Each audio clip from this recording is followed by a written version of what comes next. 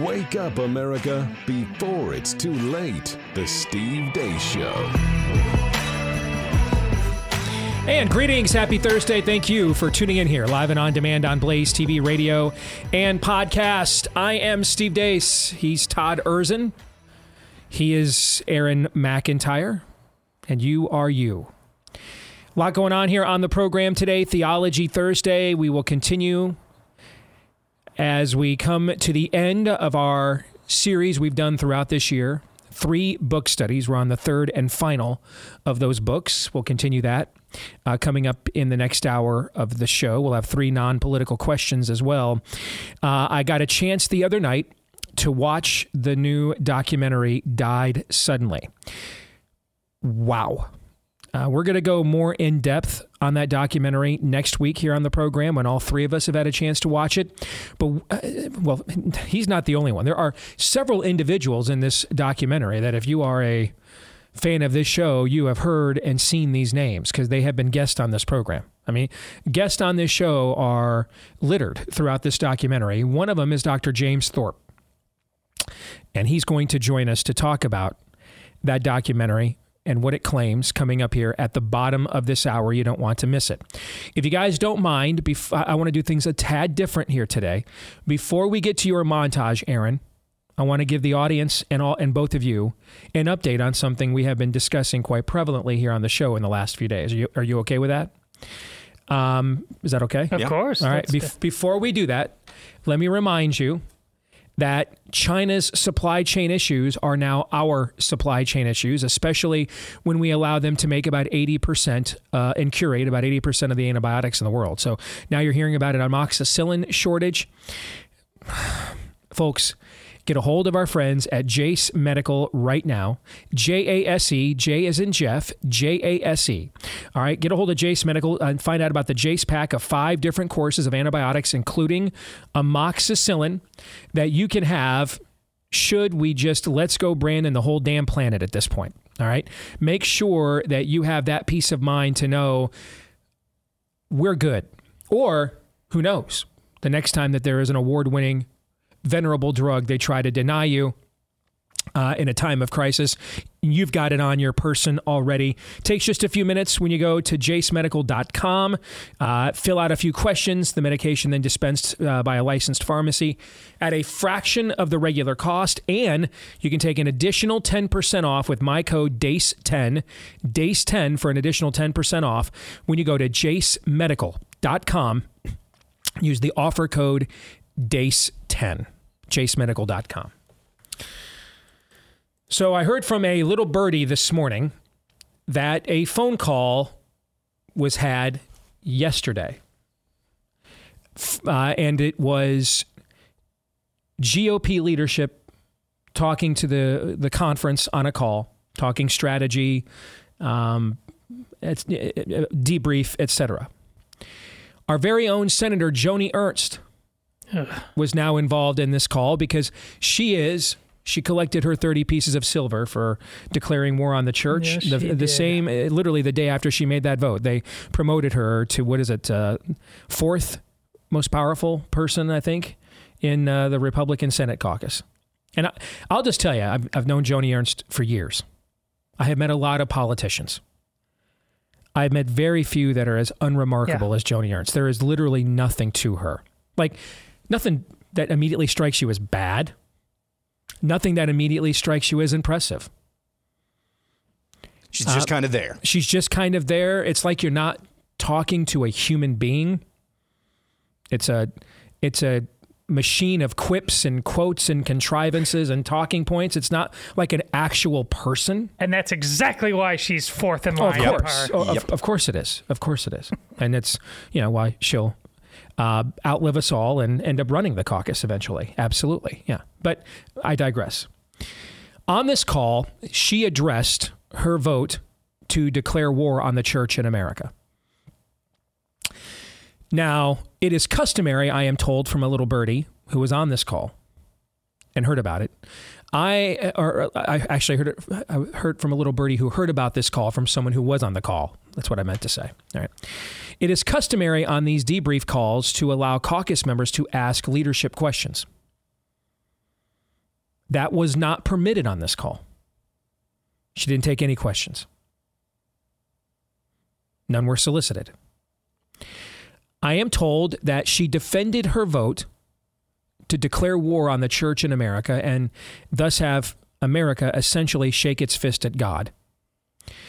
She defended it on the grounds that we have to put this issue, the marriage issue, behind us and move on as a party.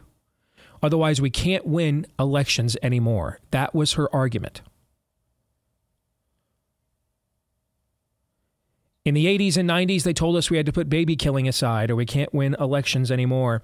In the 2000s and 2010s, they told us we had to put immigration and border security aside or we can't win elections anymore, right? Didn't we have to suspend capitalism once in order to save George capitalism? W. Bush once said we had to literally suspend free market principles to save the free market, correct?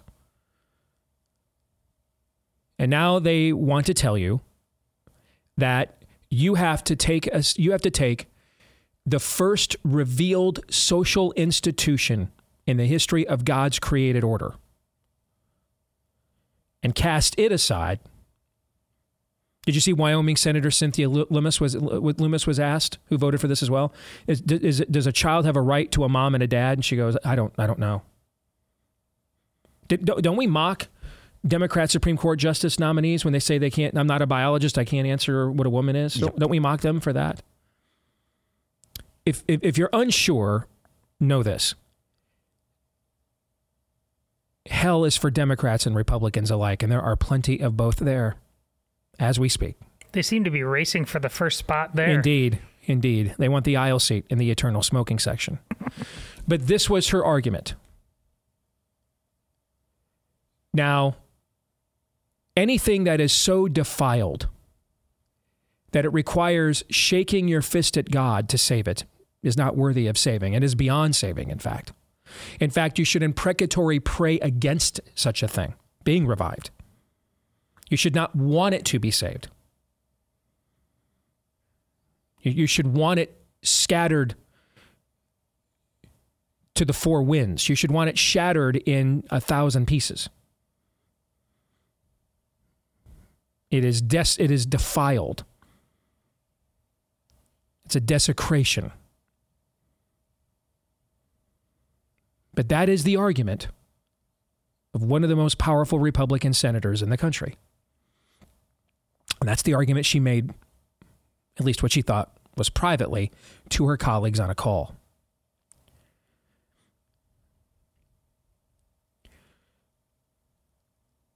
We've used the term rhino a lot over the years.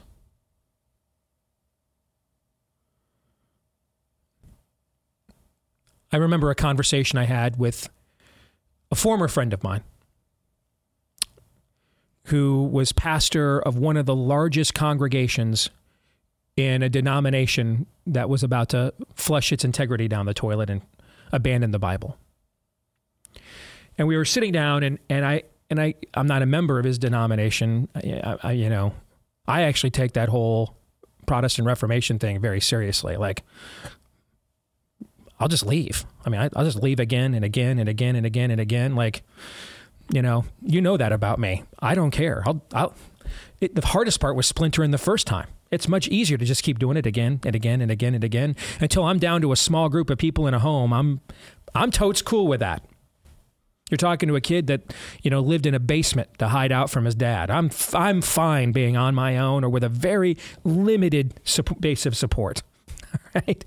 So I don't understand the nostalgia of staying and fighting for something wayward. And so I pinned him down one day at lunch and I asked him, I said, why does this mean so much to you? I had helped him ghostwrite a letter that was published in the official newsletter of his denomination nationally. I ghostwrote it for him about, we can't abandon the scriptures on sexuality and marriage, and that's a gateway drug to abandoning the scriptures and everything altogether. And I couldn't understand why this meant so much to him. I'm like, dude, you know church history more than I do. Why did you ever leave Rome? If holding on to a nostalgic attachment means that much to you, why'd you ever leave Rome then? Just should have stayed there. They had more resources, history, more claims on your nostalgia, frankly, than this denomination you're in now that's only a couple centuries old. And he basically said to me, that's my church, my nostalgia. Or I'm Freudian slip. That's my church, my denomination. I didn't want to give it up. That was the last time him and I had a serious conversation. His ministry now has LGBTQ. This is now 10, 15 years later. His ministry now has LGBTQ FU affirming outreach groups, things of that nature.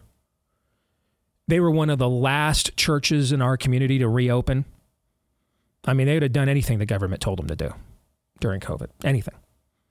I mean, I honestly believe they would have stood out there and forcibly jabbed people before they could have come in with the mRNA and poison. They're that compliant. They're that spirit of the age compliant. I don't know what church you're talking about, but I totally believe that, what you just said. You would guess. Oh, I know what church you're talking about. Yeah, if you live in this community, you can guess what I'm talking about, probably.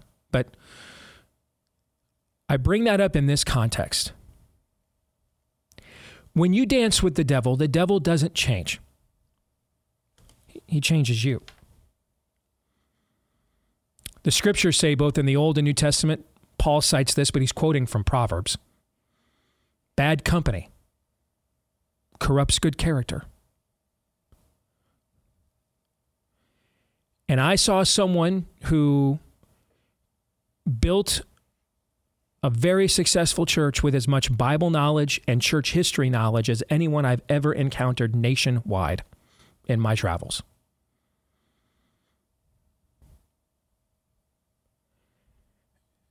But he had an idol, his denomination, the association with it, the belief in it. And eventually, didn't happen overnight. But eventually, in order to maintain that idolatrous attachment, he and his ministry eventually conformed to that which he was privately asking me to help him ghostwrite columns to oppose.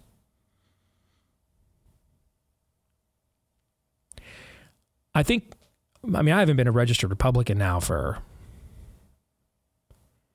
7.5 years.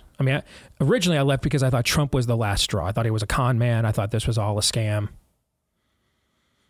I didn't re-register, but I quasi came back because he ended up being a far better president than I thought, and I felt a moral obligation to get involved in people that were fighting for the same things that I'm fighting for. But I have no interest in, it's kind of shocked me. I've been invited to speak to a couple of different GOP events in the last year. I'd not been invited to speak at GOP events in like a decade, even in my own state. Check that. Especially in my own state, okay? But I think we have to consider here, we are the rhinos. The greatest line in arguably the most successful graphic novel series of all time, that was then turned into one of the greatest television series and most successful TV series of all time, The Walking Dead. And there is a moment in the graphic novel series, they tried to emulate it in the TV series, it's not as impactful, but there's a moment in the graphic novel series where Rick, the original leader, realizes it isn't the zombies travailing across the vast wasteland of what's left of planet Earth. They're not the Walking Dead. He looks at his fellow survivors who are existing for no purpose at all, for no reason at all, just for the purpose of survival. But all their humanity and the reason for it and the specialness of it has essentially been stripped away. They're just nothing more than a survival rate at this point. And he looks at his fellow survivors, and in realization of that, he says, we are the Walking Dead. We actually are. What's the purpose of surviving for surviving's sake?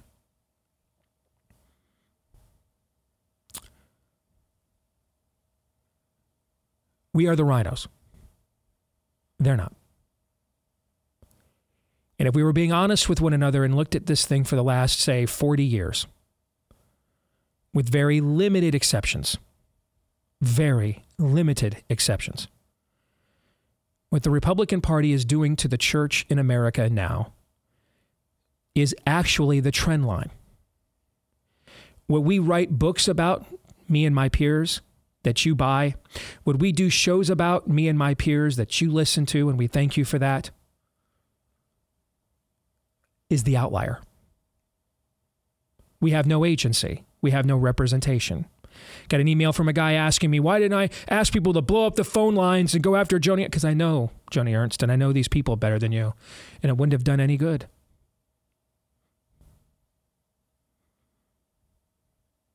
First couple of times you go to Dave and say, can you stop hitting my mom? Can you stop hitting me and my brother? You think maybe he just doesn't know what he's up to and he's just losing his mind and can't control his urges. After a while, you realize when he just keeps doing it, that's just you, bro. So now it's up to me. I've got to do something about it, right? I can't just sit here and keep taking it. I've got to do something about it.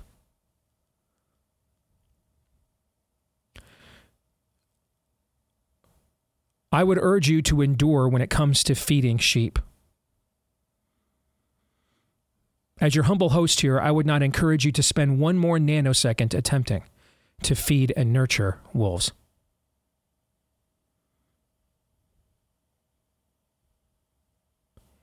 Sheep just don't know. The wolves don't want to know. Or they do, and they don't care. They hate us. They always have. They're making it more obvious than they ever have before. They are actively attempting to demoralize you. Actively. The lieutenant governor of Georgia went on Pravda this morning, CNN, to say that he stood in line for an hour to vote for Herschel Walker in the Georgia runoff and then realized he's not worthy of my vote and walked out. He didn't go on Fox to say that. He went on CNN to say it. What's a term we usually attribute to giving aid and comfort to an enemy? Traitor? Treason. Yeah, traitors. Yeah. And I think we need to now begin to have a real conversation with each other. Like my mom and I had to have about Dave. When is it no longer just their fault for doing it, but our fault for tolerating it and endorsing it?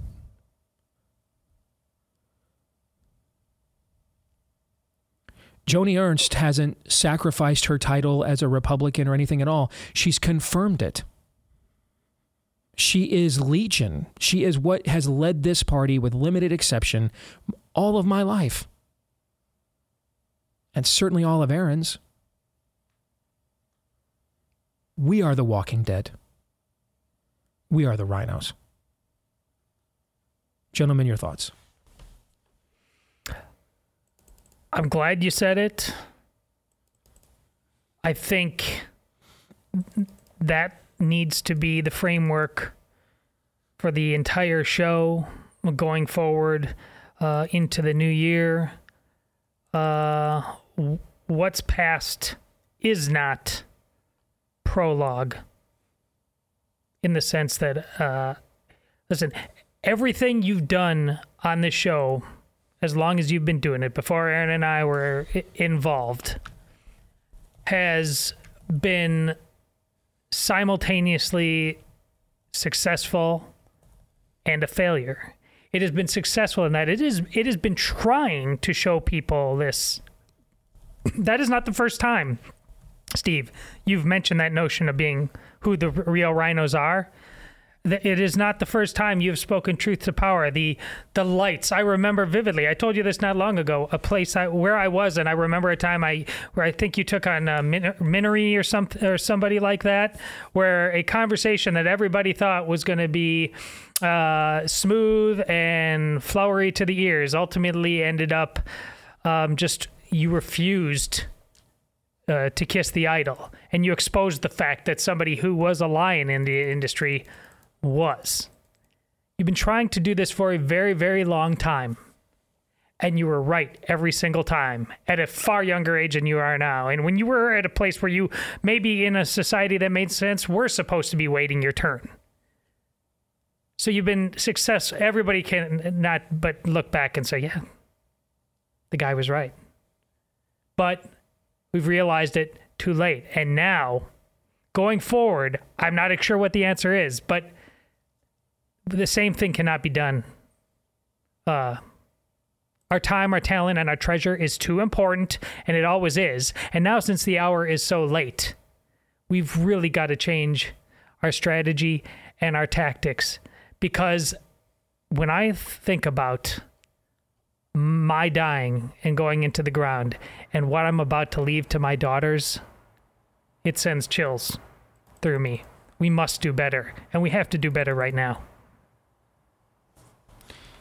Aaron, you want to add anything? You want to go right to your montage? I don't have anything to add. I don't have anything to add to that. I don't know what to say. I just don't. Let me say There's this. nothing positive at all that I could go do this, go do that, change your I don't know what to do. Like, yeah, keep going local. That's the thing. But we've been beating that drum forever. I don't know what to tell you. That's really what it is. I mean, what it is do the right thing in your own life. Or be the person who, in the camps, will look at your children and say, the red wave is coming to save us this time, I'm sure. That's really it. Do justice, righteousness, walk faithfully with your God, or be an idolater for the Republican Party who hates you. There's your choices. That's really it, right? That's it. Yeah. That's it. Do justice, righteousness, walk with God in your own life, or become an idolater for a political party that is at war with God and hates your ever-living guts. Those are your choices. Seems pretty cut and dried to me, but when idolatry gets involved, things aren't always as obvious as they seem. Amen. And we all have our idols. Here's Aaron's rundown of what happened while we were away. What happened while we were away, brought to you by another example of the two-tiered justice system. Former FTX CEO Sam Bankman-Fried, who literally stole billions of dollars from investors and gave many millions of it to politicians, mostly Democrats, is going to probably get away with his crimes. ABC News and Clinton acolyte George Stephanopoulos has been rolled out to do a fake tough interview with Bankman-Fried. I can't imagine what it feels like to go from $20 billion to $100,000. Yeah. How did he go from crypto hero to crypto supervillain? Today, a lot of people look at you and see Bernie Madoff. GMA tomorrow, Sam Bankman-Fried, one-on-one with George Stephanopoulos. In another interview, Bankman-Fried said he never mixed company funds with FTX business subsidiaries. So how is it possible that Alameda had this loan of such a large size? Again, one piece of this, you have the margin trading. You have customers borrowing from each other. Alameda is one of those.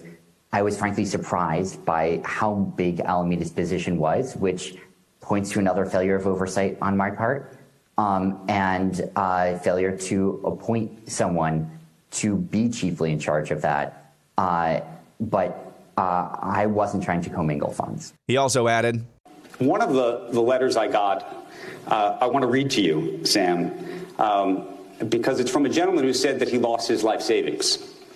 And the subject line is, Sam Bankman-Fried stole $2 million from me. It says, Andrew, can you please ask SBF why he decided to steal my life savings? These are the kinds of letters that I've been getting repeatedly over the past several days. What do you tell this man? Yeah. I'm deeply sorry about what happened. Moving on, Florida Chief Financial Officer Jimmy Patronis said yesterday, within hours, Florida is going to start taking action against woke corporations pushing environmental social governance agenda. A few months ago, the governor, we had a SBA meeting, and we decided to start pulling back and send shots across the bows across the woke fund managers and starting to say, we want to start voting our proxies. We want to start sending a message loud and clear. And even under my own treasury, I got $60 billion just in our checkbook under management, and it's got to be parked somewhere. We do a great job. We are able to make incredible returns on those investments as we're doing the legislature's bidding and writing those warrants. But we're going to start prioritizing, and I wouldn't be surprised if you don't see some changes here in the next 24 hours where we're going to start to make our own decisions known out of our own office, in addition to the leadership changes that Governor DeSantis has instituted. Chief Twit Elon Musk said yesterday he was brought to Apple's headquarters and had a meeting with CEO Tim Cook, where Cook assured him pulling Twitter off the App Store was never on the table. Oh, okay.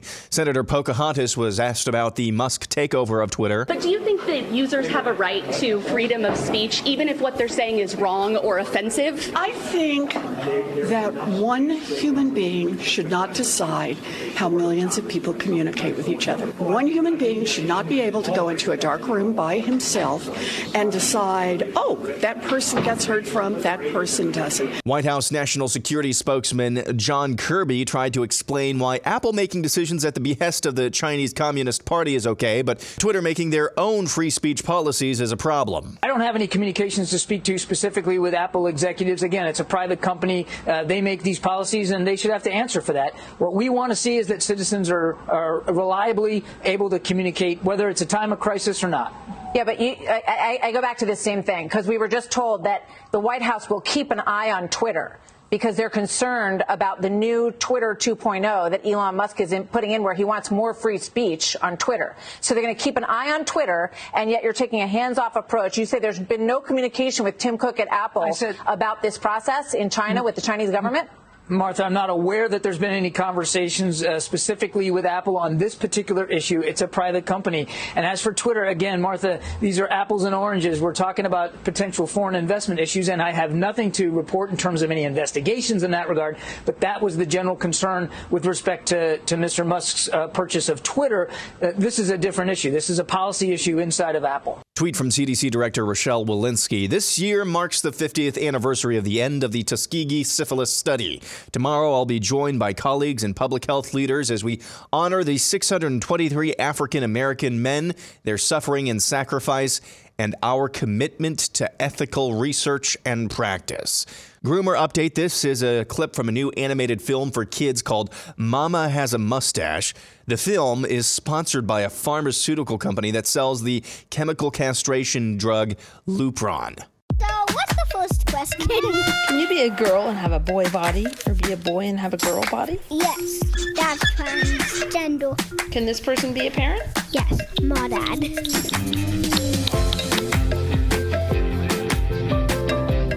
I feel like I'm not really a boy or a girl. Because like God is in me. I love myself.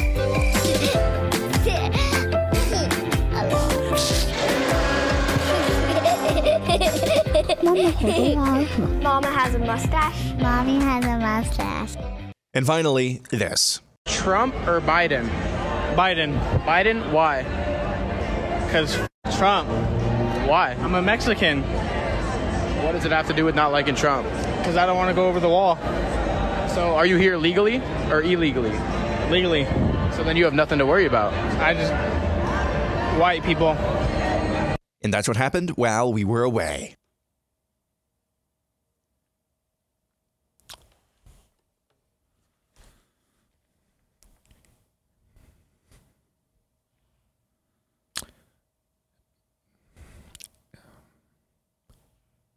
So tailgate season is here. Christmas gift shopping season is here, and when you're headed out, if you're looking for a cool and unique gift, try our friends over at Taiga Coolers. I'm sure they were watching right now because they're big fans of the Blaze and probably have the exact same broken heart watching that I have at this moment. They make for great personal or corporate gifts. They keep your food and drinks cool. And what's really cool is they can customize them for you as well. Who knows? Maybe you want to put some devil horns on them and send them to almost every member of Congress, Republican and Democrat, and tell them this is probably appropriate for your current contribution to society. Whatever that case may be of what you want to customize on there, they can do that for you. Use the promo code Steve to get 10% off when you go to taigacoolers.com. TAIGA for taigacoolers.com. Use the promo code Steve for 10% off. And I have no commentary on what we just watched. Only sadness.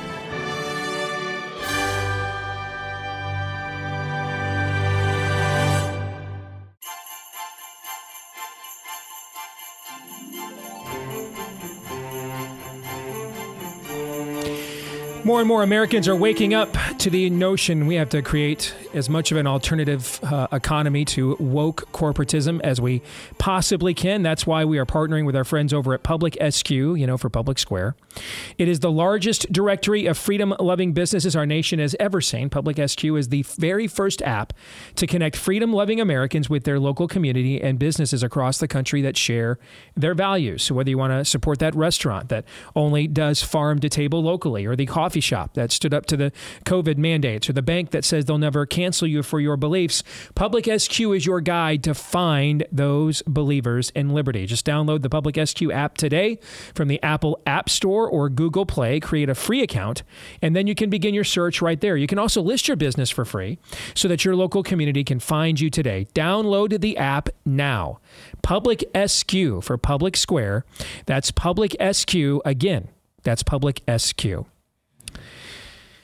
Well, I've heard from a ton of you that have also seen this documentary. My wife and I watched it on Tuesday night, and we were blown away by the new documentary, Died Suddenly. We're going to discuss it more in depth next week on the show when both Todd and Aaron have had an opportunity to watch it as well.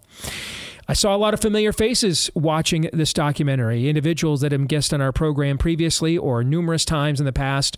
One of them joins us again. Dr. James Thorpe is here with us on the show. And Dr. Thorpe, it's a pleasure and an honor to have you back with us here today. Brother, how are you?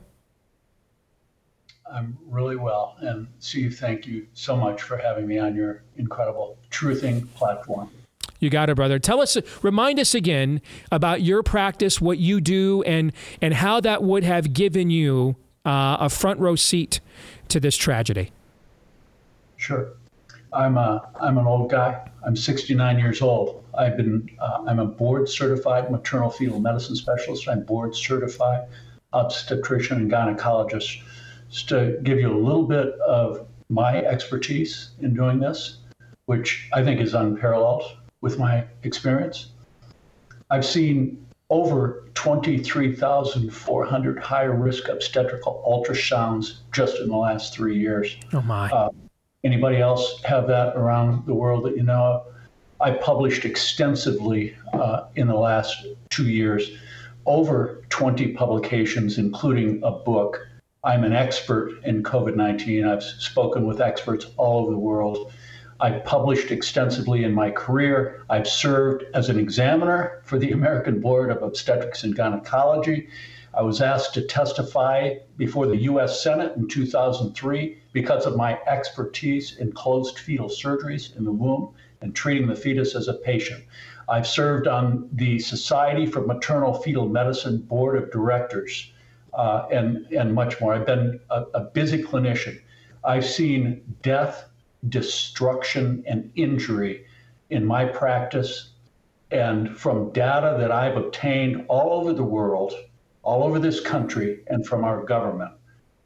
The rollout and the pushing of this experimental genetic therapy in pregnancy is the greatest, most egregious violation of medical ethics in human history. As someone who has, James, I got into this business to talk about political philosophy, theology.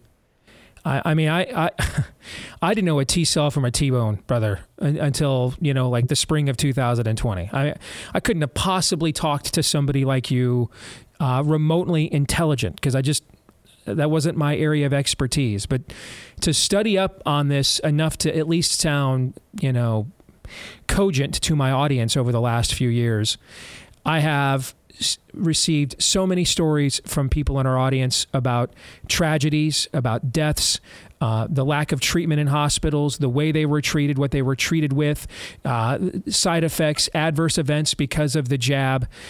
It's beyond breathtaking, but I don't have anything else to compare it to. Doctor, this isn't my field of expertise, and so I'm hesitant to make it sound like it is, of a cataclysmic nature, because I have no frame of reference. This is not the world I've inhabited as you have now for several decades. So to hear someone like you, this is your natural habitat. So to hear someone like you frame it in such cataclysmic terms, I think really brings home the point of the evil that was done here. The American Board of Obstetrics and Gynecology, the Society for Maternal Fetal Medicine, the American College of Obstetrics and Gynecology are totally inappropriate. They are so far off base. They are neutralized. They are crooked. They are corrupt. With them and the FDA and the CDC, they are all corrupt and fraudulent. They have pushed out this necessary, safe, and effective mantra, which is completely false on all three accounts, to my pregnant patients all over the world. They furthermore are aware of the own internal documents of Pfizer that has documented the death and destruction, killing and maiming of my patients around the world, and they continue to push out the message.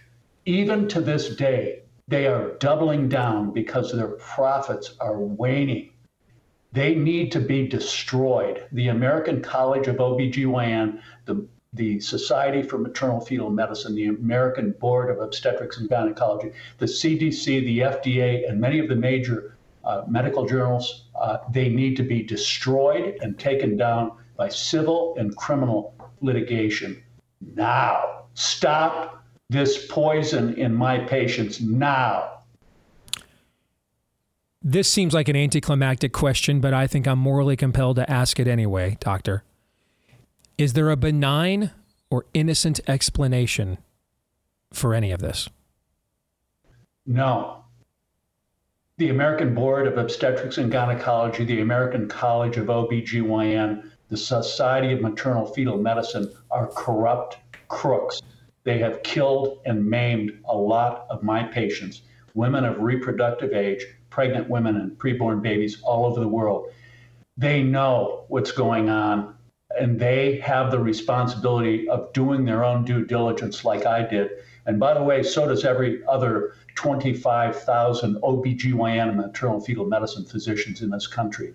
This is absolutely unacceptable. Never before in the history of humanity has such a perverse, global killing drug gone out to maim, kill, and injure my patients around the world.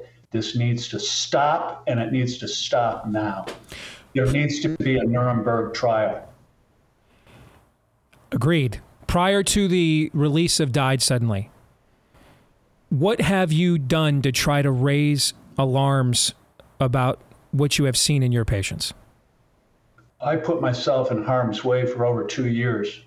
I've been preaching on this for over 2 years. I've come up against all of those powers that be. I think they're having a difficult time dealing with me because I was part of them. It's very difficult for them to launch ad hominem attacks on me with my record. Mm-hmm. I have the data. I have the truth. They're wrong. They're compromised. They're either bought off with power or money, or they're compromised by threats. Has there ever been anything like this? We're talking the island of Dr. Moreau on a global scale, right? Has there ever been anything like this in human history? No. Listen, this makes Hitler and his Third Reich look like altar boys. And I'm sorry if I offend any of my brothers and sisters out there, but it's the truth. The Third Reich in the 1930s, and by the way, several of the physicians for the Third Reich hung. They were condemned to death. The excuse of, oh, I didn't know it, or oh, I was just following orders, didn't hold up. Didn't turn out too well for those physicians. And we need to do the same thing now. This is unacceptable. The Third Reich did this on a much smaller scale in only one small part of Europe to only one sector of my Jewish brothers and sisters. That was horrible. This is the Third Reich, Adolf Hitler on steroids. This is totally different. This was perpetrated all over the world. There's no data. The reproductive toxicology studies, Steve, showed horrible, devastating, lethal complications in the fetus animals that were subjected in pregnancy to this injection. and I'm talking about lethal anomalies. They were all buried. They were hidden, and there was given a free pass. This is unacceptable. This was a condemnation of death, injury, and destruction to my patients worldwide. The CDC, the FDA, the American College of OBGYN, the American Board of Obstetrics and Gynecology, the Society for Maternal Fetal Medicine perpetrated this crime, and they know it, and they need to be held accountable. They need to be taken down by civil and criminal litigation, and they need to be put in prison. Let's talk for a few minutes about the documentary Died Suddenly, which has become a viral sensation despite not just corporate media blackout, but there have been very few alternative media sites that have been discussing this, obviously, as well, because of the ramifications of it. And, everybody's afraid of being labeled an anti-vaxxer. Okay, so there's a lot of people that I work with in this industry that kind of want to pretend that stuff like this, this documentary isn't out there so that they don't have to talk about it. When they came to you about being in the documentary, you made the decision to do it. Why? Listen, my raison d'etre, God created me for this time. God created me, influenced me by my mother, who was a labor and delivery nurse, by my hero, Ignaz Philipp Semmelweis, in the mid-19th century, whose book I read when I was a teenager. God purposed me at that time to serve my patients and to always be honest and truthful to my physician-patient relationship. And this is where I am. I never had a second thought about any of this. My life be damned. Throw me in the gas chamber, throw me in the lion's den, throw me in the furnace. I stand for the truth, and the truth is unalterable. A question I get a lot, both from my partners here on the show and from our listeners and viewers across the country. When do we reach a critical mass that this can't be ignored anymore? What's the magic number of total excess deaths that we could possibly reach where this penetrates the zeitgeist? James, do you know the answer to that? I don't know the answer. There's just, a very, very complicated hierarchical 4 levels of cognitive dissonance.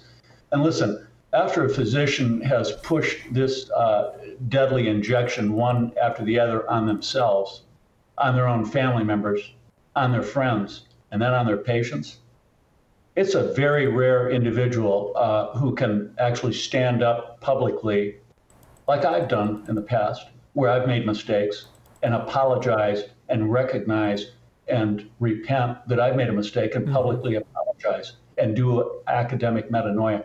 There's only 1% of the population or so that has the intellectual and the moral integrity to do that. Dr. Aseem Malhotra is one of the physicians that have done that. And he's over in the USA this week. He's actually down in Dallas with Dr. McCullough. So there are heroes out there that are willing to do that, but very few. There's very few of my physicians around this country. They know something's up, but they need to continue to collect their paychecks and their bribes to spew out the fallacious, politically correct, deadly recommendations. James, thank you for your willingness to take a stand and be a part of this documentary. It's an extraordinary film, extraordinarily tragic and anger-inducing as well. But we have too few men like you, brother, so I wish we had more. Thank you very much. Merry Christmas. Thank you very much for speaking for my patients. You betcha, brother. God bless. God bless.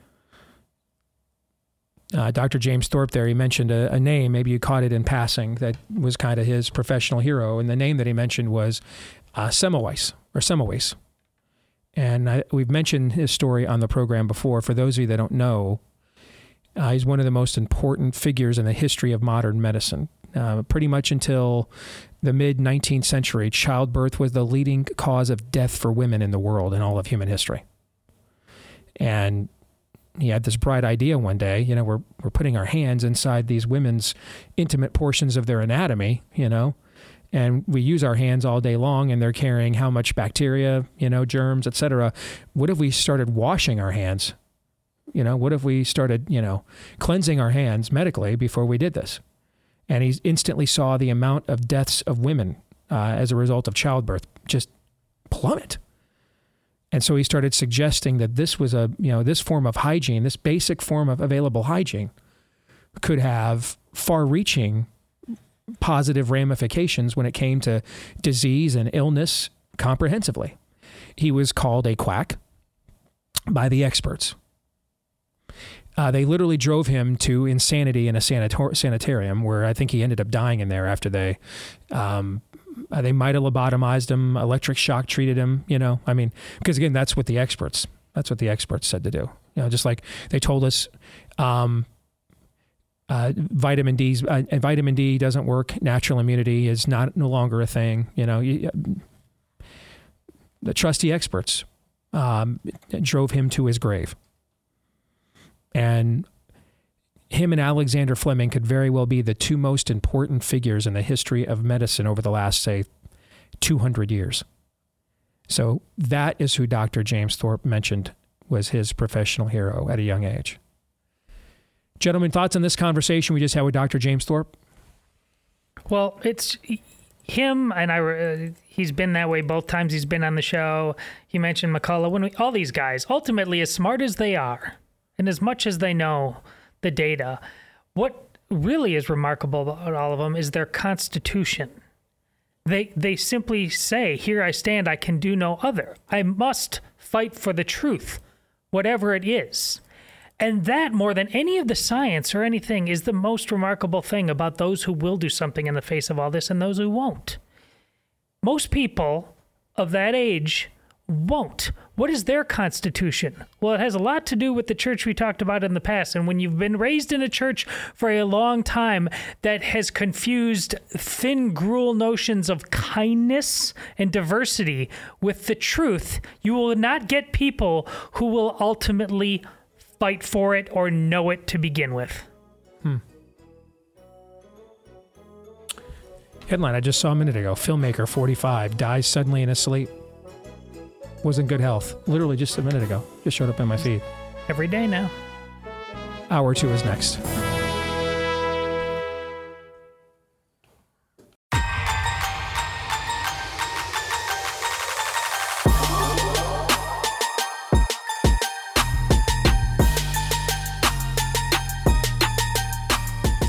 Back here with Hour 2, live and on demand on Blaze TV, radio, and podcast. Steve Deace here with Aaron McIntyre and Todd Erzin. And then there is all of you. Let us know, maybe not all of you at once, but let us know what you think about what we think via the stevedeace.com inbox by emailing the program steve@stevedeace.com. That's DEACE. Like us on Facebook, MeWe, Parler, and Gab. You can follow me at Steve Deace Show on Twitter, Getter. Also Instagram and TikTok, and then find me over on Truth Social at Real Steve Deace, on Truth Social.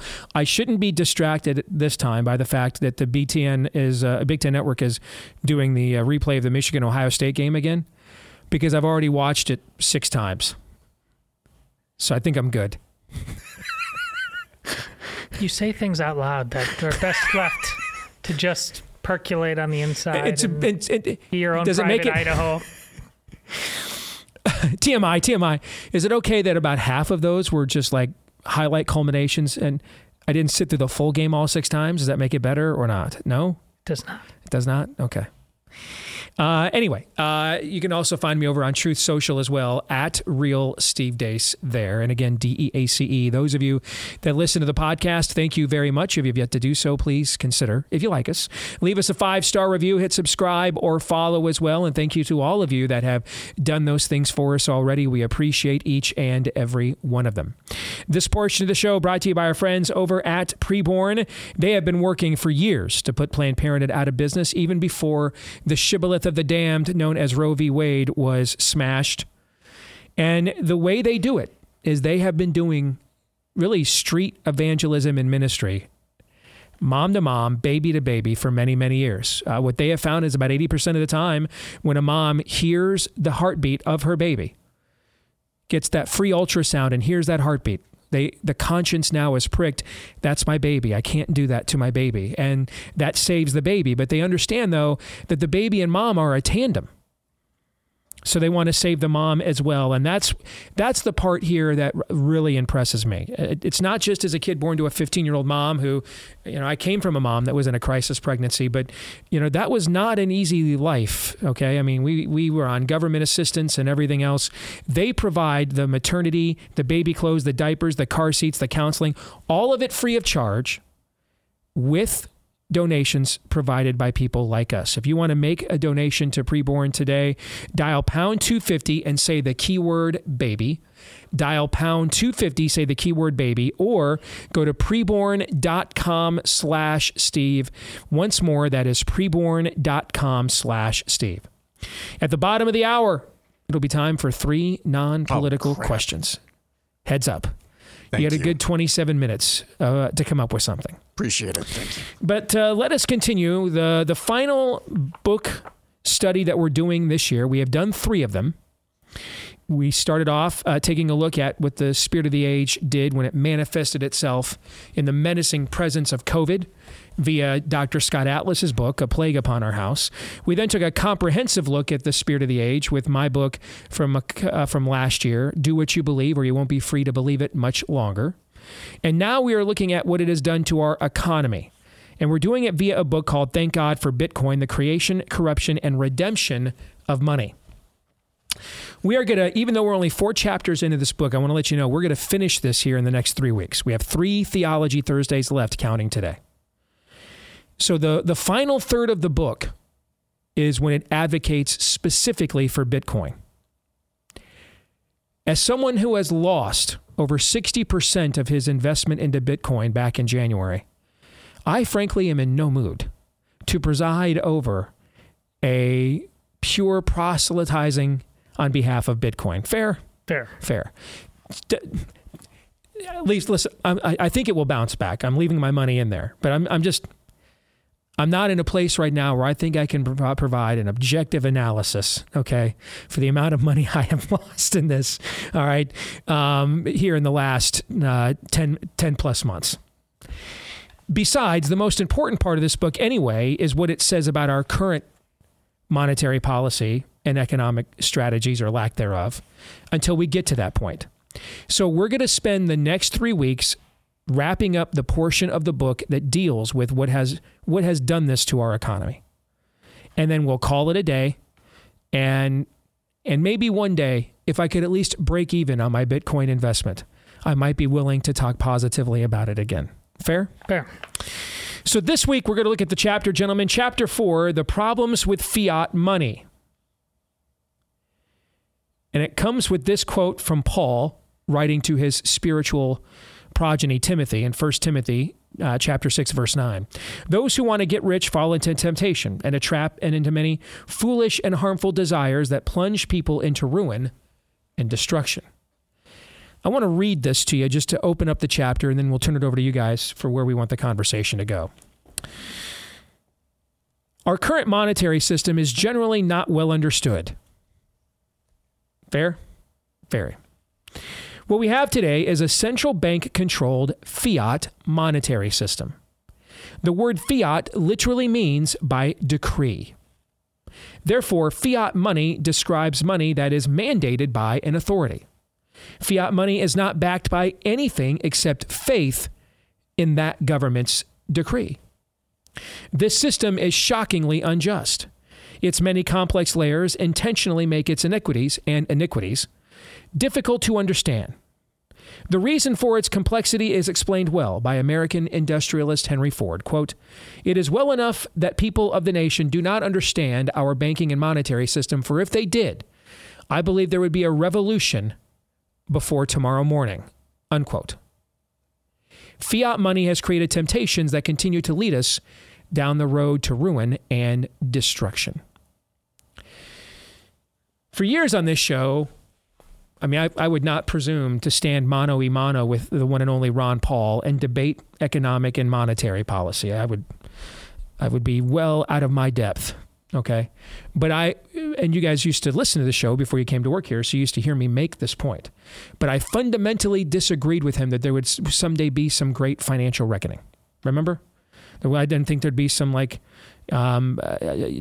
zombie apocalypse or anything of that nature, because Ron Paul was analyzing things through the prism of a business cycle, of an economic cycle. And it would make sense. You write this many checks that you can't cash. You kite this many checks. You float this much money. You print this many dollars. And at some point, it's time to pay the check, and you don't have it on you, right? And that's insolvency, right? Yeah. This is where I've disagreed with people like Ron Paul on this over the years. See, they thought they were analyzing this economically, monetarily. It has to be analyzed theologically. What we have done in our society in this last era is behave as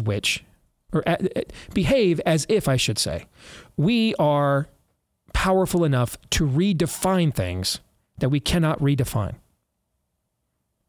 Now, we've often made such analysis as it pertains to things like marriage, sovereign borders, personhood, gender, right? Right. But we've never really applied that specifically in a lot of cases to economics. A lot of our theological application, well, we're woeful theologically as a people anyway. But it's especially woeful, like IQ of 9 when we get into economic matters.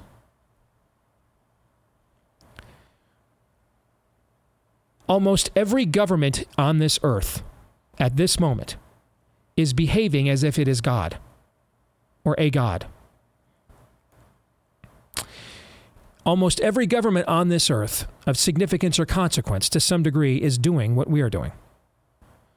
Maybe not as profligate as we are, but the premise remains. And so therefore, who is the agent of solvency? Who is the disperser of revenue? Who's the source who's the aggrieved source that has not been repaid that will call in the note? Who is it? Do you know who that government is?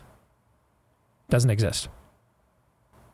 Furthermore, in an ironic twist of fate, and this is what makes the welfare state so especially tempting.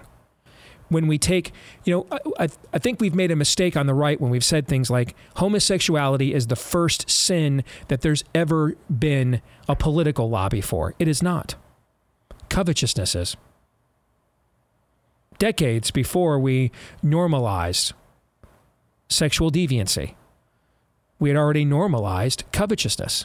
That's what the welfare state is. It's covetousness incarnate. I am entitled to something that's what a progressive income tax is.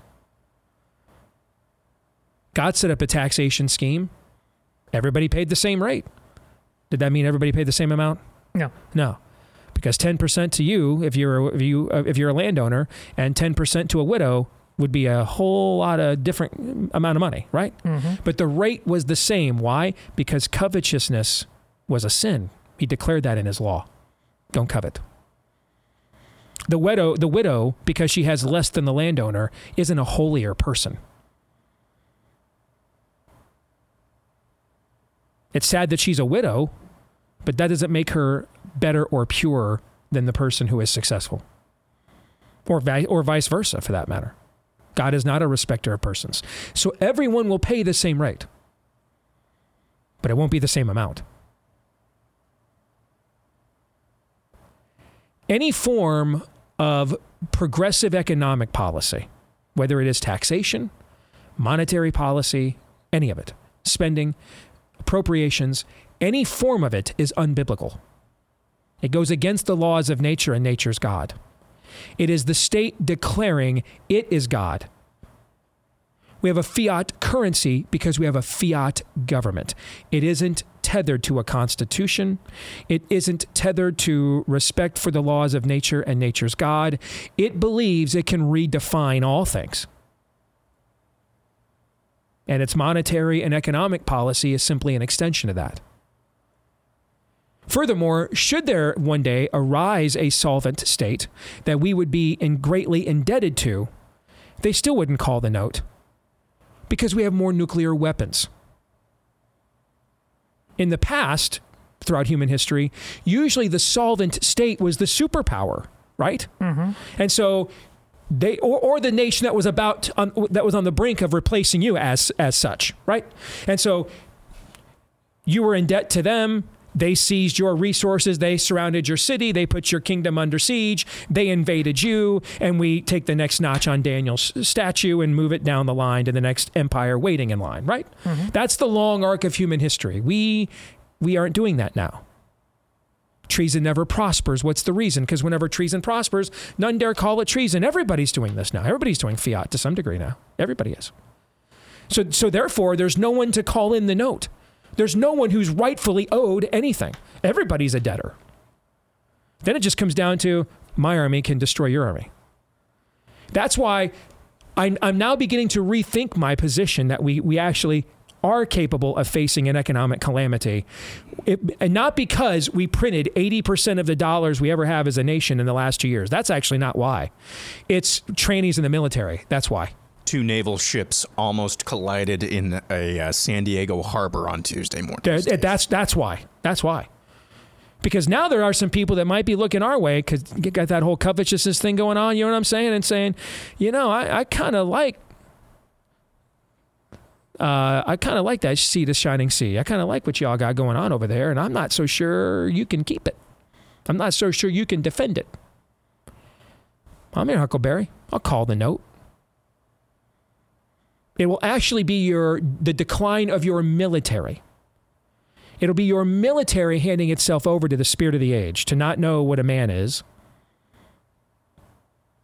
to not know what a weapon is, a soldier is, what a cause is. That's what will call into question your economic superiority. Because there is no one, there's no one that is that can call in the level of debt. Because they're in on it too. The whole thing is fiat. The whole thing is. You don't see that though, guys, if you believe that the economic argument is technocratic. Only strictly, economics is technocratic, but it's not strictly and wholly technocratic. And if you don't see that other aspect of it, you don't see the theology of what is at play here, you'll miss this. Our economy is in the state it is in right now. Not because we have made poor economic choices, but rather we made poor economic choices because the people who run our economy think they are God, and they are not.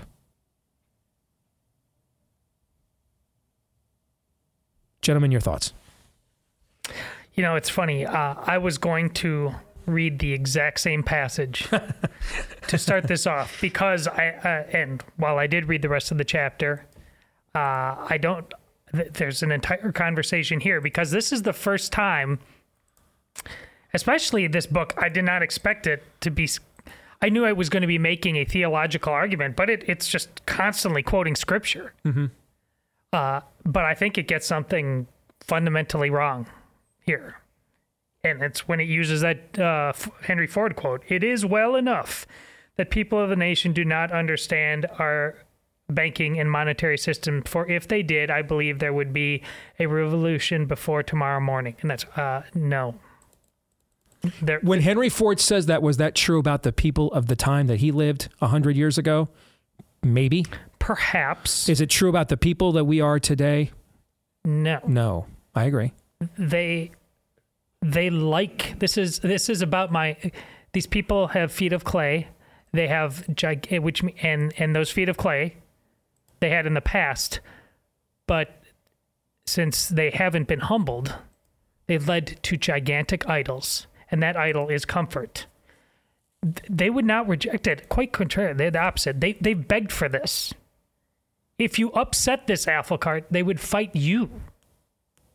That has to be understood in all of this. And you go back to where they nail it. You saw that when Thomas Massie was the one member of Congress that would not sign off on a voice vote for the first COVID bailout and made them go on the record. And everybody raged, including Trump, who actually lined up a primary challenger to Thomas Massie in the next campaign cycle. Yeah. Who got annihilated, by the way. Massie completely annihilated that primary challenger, but yeah.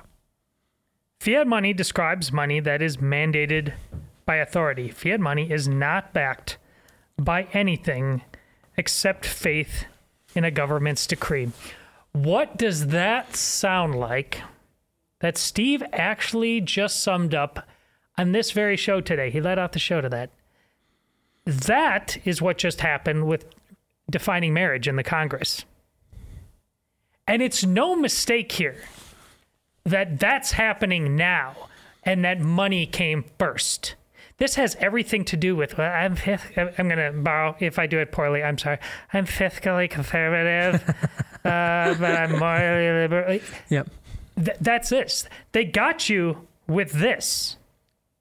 You would have, it would happen 10 years ago, but certainly when Steve and I were growing up, this transgenderism is in the bathroom, there would have been blood in the streets, and men would have made sure of it. But this lie had not soaked in so deep. They figured out over time, this is like in The Matrix, the original Matrix in the movie. I think it's in the second movie it's laid out. We did originally make it a utopia, but it's like the human psyche doesn't reject it, so... Or doesn't accept it. It doesn't accept it. So there had to be a certain amount of fallacy and suffering built in. The ups and downs. So this thing with fiat currency, it's a version of that without making it too unpalatable. And they needed to get you with money first, because once the whole where does it look at what happened? Before that, the notions of the middle class and all of that, and a lot of good things that came with capitalism. It is the worst form of economic system, except for all the rest of them, to paraphrase Churchill on democracy. But it got you going on that, and all boats rise with the tide, and all that stuff. And so it became an idol, an addiction, not something that you earned ultimately by doing the right things, a la what Steve did, never mistaking the fact that the moral law comes first. No. Sooner or later, you forgot all of that. And then the fiat currency was the demand you had to make sure that the ebbs and flows were fantasy land, a la the Matrix, and not the real ebbs and flows of what capitalism really means. Risk, reward, sometimes big, sometimes small, but that's the name of the game. And it's better than anything we got. Well, that became too much because we had no real men anymore.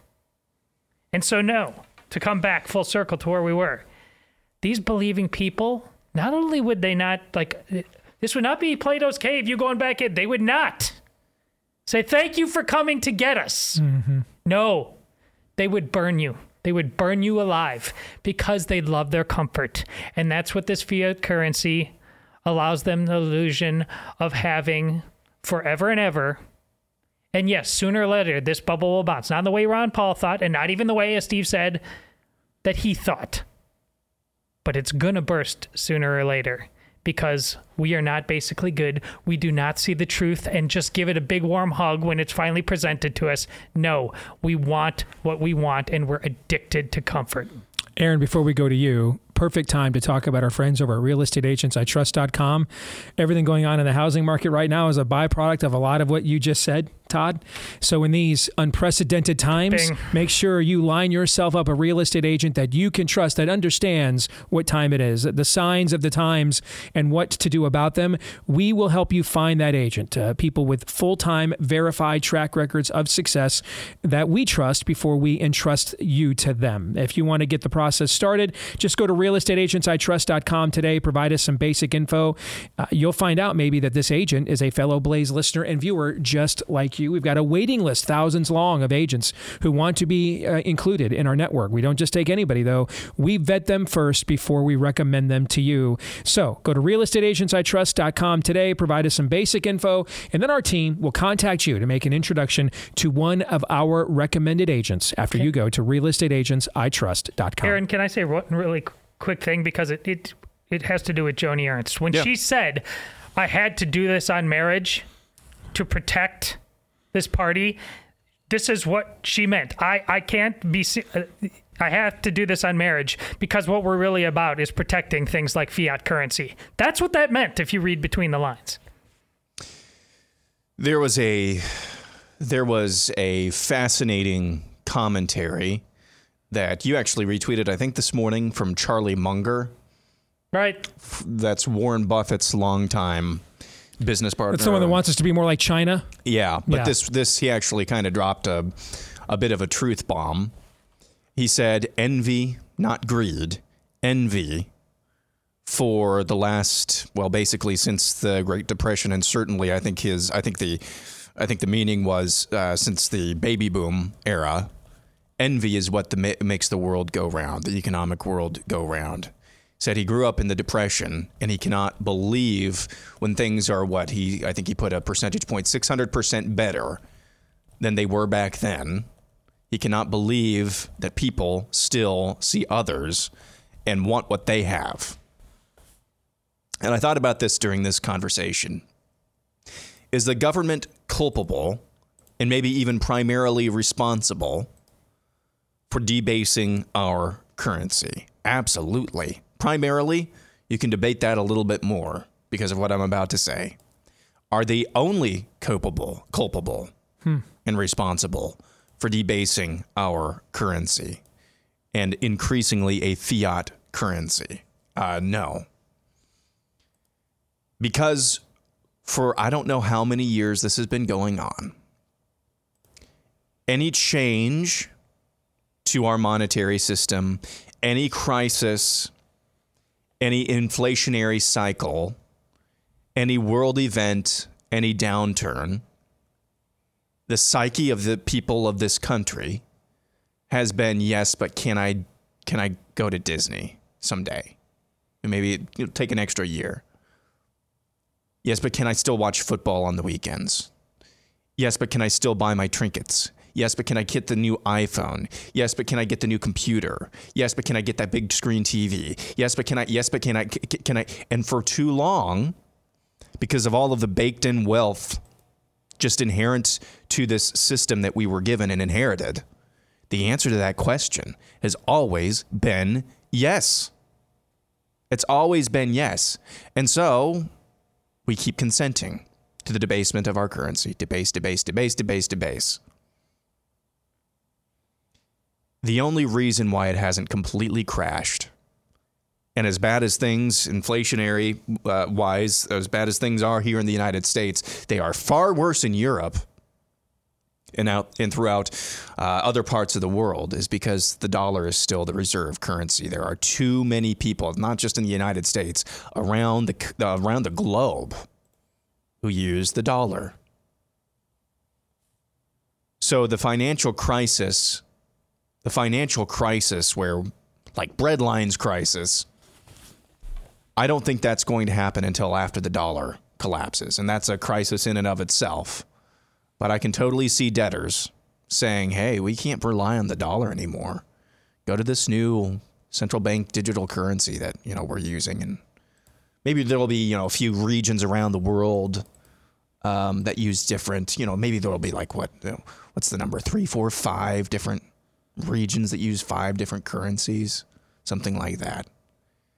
And that's when we're not going to be able to fund this military, because even in its diminished state in terms of the people within the military, and I'm not talking about all the people, but just as a general term, let's just pretend every single person is Opie from Family Guy. It's still a ginormous military that even with Opie running every single station, you still don't want to mess with, because even Opie's going to get a hit every now and then. It's only when we can't fund that or pretend to fund that with funny money, that's when you get into territory. And when you get into territory, the bottom falls out completely economically.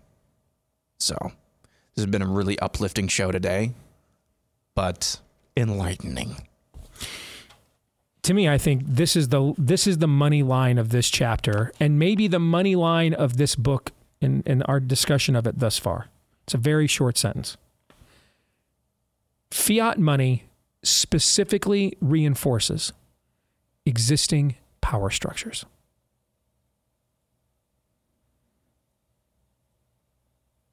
After all, if a government gets to decree the value of its own currency, what else can a government decree? Exactly. That's basically my point. Its own value in everything. And a government can decree whom it values as well. If it can decree its own value in its currency, it can decree its value in all things. And then it can also decree whom it values.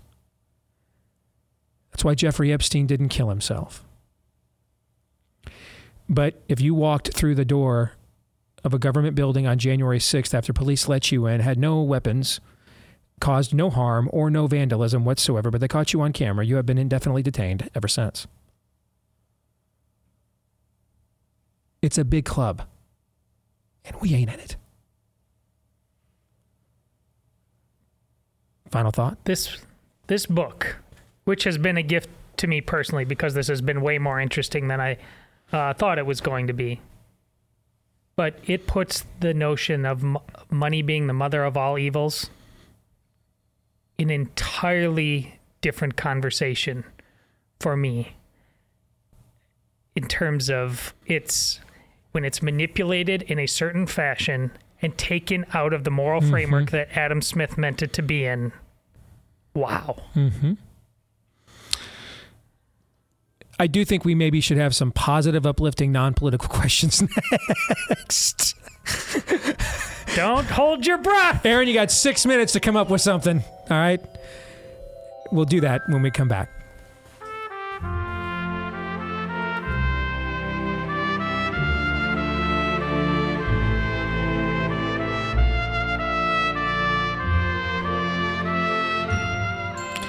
All right, back here on the Steve Deace Show. If you're looking to score a few extra points by giving out the perfect gift this holiday season, I've got two great ideas certain to have you and your family and your friends that you give this gift to bragging about how thoughtful you are. The sheets I've been sleeping on for like the last 6 months. Not the actual sheets, but you can have your own, okay? I mean, the company that makes them. Gonna pass these around the country? Yes, it would be a little awkward, all right? And no, I'm not offering free shipping, all right? COD. I own a set of Cozy Earth sheets, the brand with thousands of 5-star reviews, including my own. Not only super soft, they're made from some of the finest premium bamboo in the world.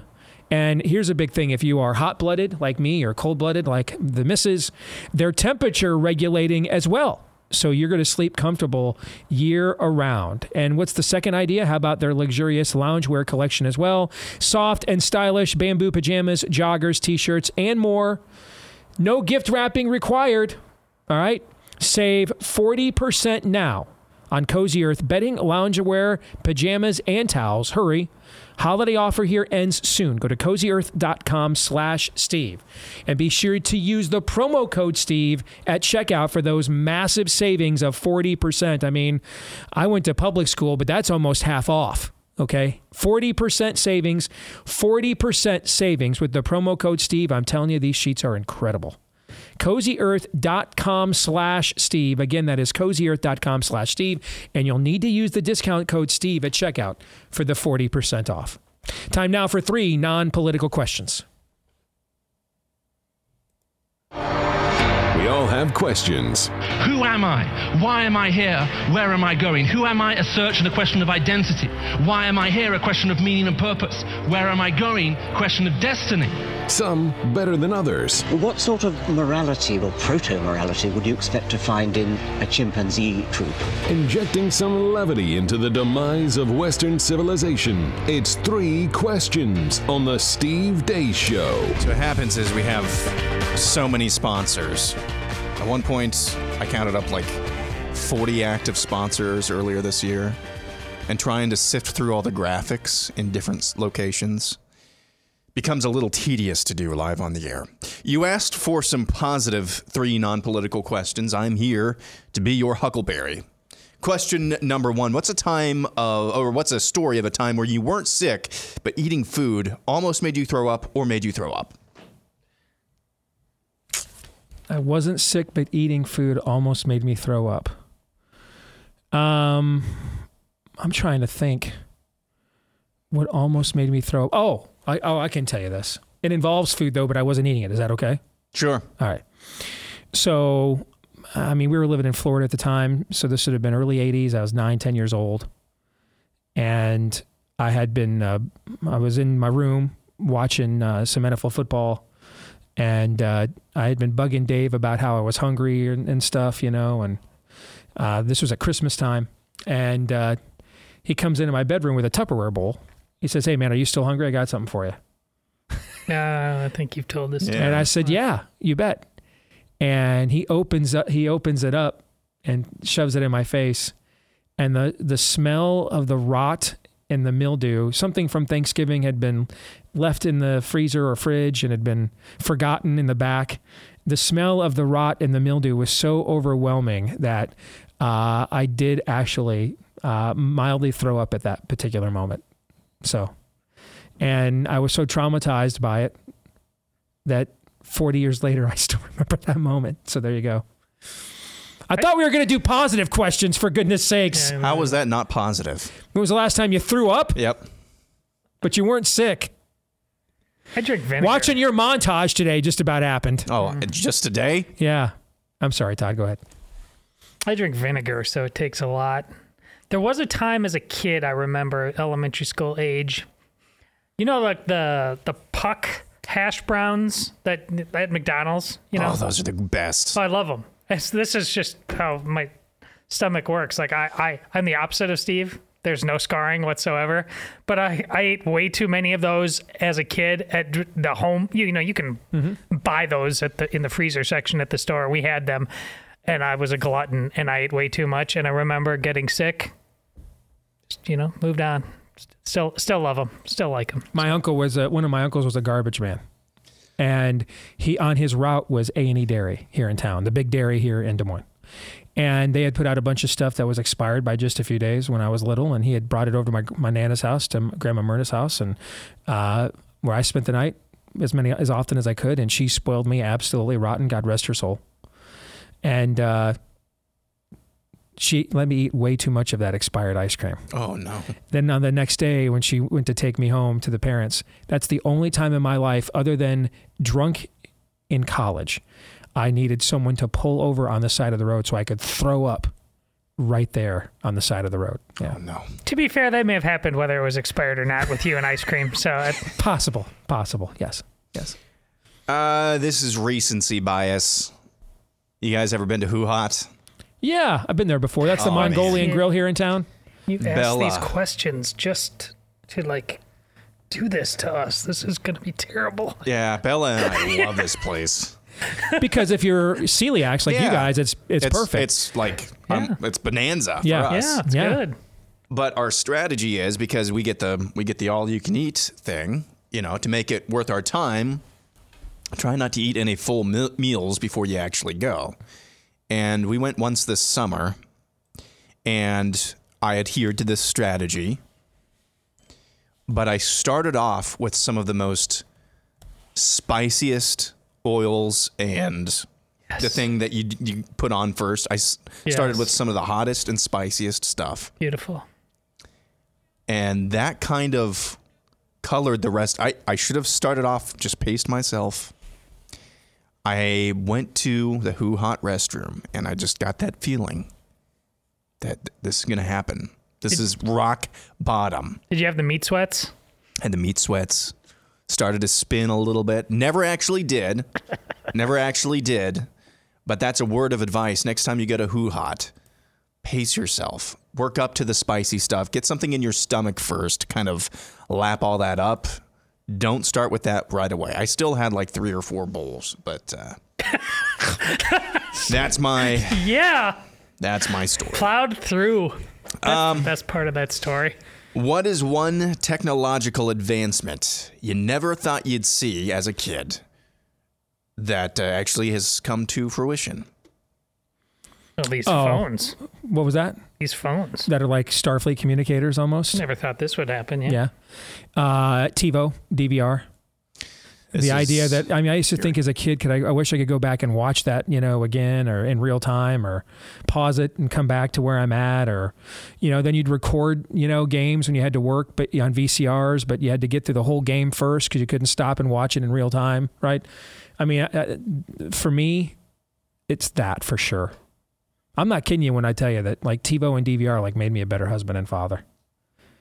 Just, record like basketball games that I want to watch, but just stay away from my phone and not see the score. Come home after I'm done doing my, it's not duty. I love being a dad and a husband, but the stuff, the time, the effort that is required there. Come home, everybody goes to bed. Put that thing on 1.5 speed, slow it down when I want it to, get through all the commercials, watch an entire college basketball game in like 20 minutes. It literally, from a time management standpoint, made me a better husband and father. How did we get by without navigation on our phones? I think that's Amy asks me about that all the time. What did we do places? Before we just said, this is the address, give me the directions, right? And this is long, this pretty maps much over the dashboard, and people talk about texting and driving. How many accidents were there with our parents and grandchildren or grandparents mapping and driving? Yeah. Maps out over the dashboard. No one's wearing a seatbelt. Grandpa's got a cigarette. Grandma's got you sitting in her lap in the front seat, looking down at the map and driving while smoking. You know what I'm saying? Yeah. How many accidents were caused because of that back in the day? And this pretty much happened at the time when our family road trips really started in earnest for club soccer. I can't imagine trying to get through the middll of all these cities I've been to across the country. It's baffling. I know. I think for me, the virtual reality stuff, that's becoming borderline creepy now, where you can just point your phone. You can point your phone at like a real room or a real space, and something will just pop up like it's actually there. And then, of course, you've got the Sony goggle thing, right, Steve? Or you had it at one time? I don't anymore. We have the Oculus now. The VR. The Oculus, yeah. But that's what we have now. Yeah. Those things are ridiculous. Yeah. And would have been hard-pressed to convince me something like that could have happened. One more question. If you could trade your favorite college team never making the NCAA tournament again for always losing in the college football national championship, would you make that trade? No. You're in the national championship every single year. But we lose it every year, right? That's what you said, right? We lose it every year? I wouldn't, man. I went through... college football, I think, is the greatest sport on earth. But the NCAA basketball tournament is the greatest sporting event on earth. I think there's nothing like it. I love it to death. And we went through, what was it, from 1999 to 2009, so a decade. We went a decade without making a single NCAA tournament, man. And that was worse than not beating Ohio State in Columbus for 20 years. Because we still had some really good seasons in there, right? But it's not possible to have a good college basketball season and not make the NCAA tournament. Not possible. And then it's also winter, right? So at least in the fall, if Michigan, Rich Rod is out there stinking up the joint, I can just, still go out, take the family out, go do something. In the wintertime, when it's desolation, the basketball season, if it's bleak, just makes things even bleaker. I don't want to go through the 10 years we didn't make the NCAA tournament. For me as a fan, felt longer than the 20 years it took to win another game in Columbus, Ohio. So I would not make that trade. I love March Madness too much. Yeah, I would not make that trade. But the game guaranteeing success is not being successful. The games. Are you sure? Because you're talking to a kid that read every Choose Your Own Adventure book as a child, but always went to the end first to make sure I made the right choices. Okay? Because I like winning. And you are uniquely you. I mean, no one else knew that I had made the right choices, but I knew. I had to know that I won. I made the right choices. Yeah. The competition. If you tell me, if you would take that bet, you really don't like competition, which is, I'm glad you didn't take it. Listen, right now, Wisconsin basketball, it's fun figuring it out again. How are you going to compete with Johnny Davis moving on and being a high draft pick, and now this new freshman, Esigian, and figuring it all out? It's the competition and coming together and the scrap for it. And if it works out, it's beautiful because of that story. I pity those who lose sight of that and don't enjoy that part of it anymore and just see that as a widget transaction. The reason why we're supposed to have sport is because, from the Olympics, the human element rising up and doing something excellent. And yes, that's possible if you were in second place. And yes, that's possible if you're the dark horse in the NCAA tournament. It's possible on so many different levels. And we're cheating ourselves out of that. And we're doing it right now in pro and college sports, and how we are just making it about the almighty dollar. We're killing ourselves, Smalls. I'd totally make the trade. I just bet against Iowa. I just bet against Iowa every single year. And there's my retirement fund. Love this show. What, you're going to go full Biff? Yeah, I mean, the outcome, so we make some money off of it. I respect that. And then, since neither of you guys want to make that trade, I could just come in here every single year and be like, hey, look, we probably won the Big Ten championship, and we made it to the national championship game again. What did you guys do? Aaron is on the do not sell list of every sports book in America for 20 consecutive years, correctly betting Iowa futures to win the Big Ten, knowing the future. Yes. All right, we got about a minute and a half here. Final thoughts on today's program. Well, we Come quickly, Lord Jesus. That's my thought. We did have some fun in the end there. I do like how you didn't try to comment on that montage, and the fact that we're going to get more of those instead of less here. Just how we reflect on what we do going forward with our commentary, and what, no matter how right it was in the past, how many ears to hear are there, and how are we really going to be change agents in the future? It's a riddle that it's not easy to solve, but I guess that's our calling. How do we do it? How do you use all those prodigious gifts God gave you there, Steve Deace, to continue? I don't know, guys. I don't know what to say to some of these events other than you are putting your soul at risk of eternal damnation in hell. I don't know what else to say. I know. You would have told me that would be part of my everyday talk on the air when I got into when this company was formed 12 years ago. I'd have told you were nuts. Yeah. And yet I don't have any other analysis. I'm left with nothing else other than that. I don't know what else to say to you.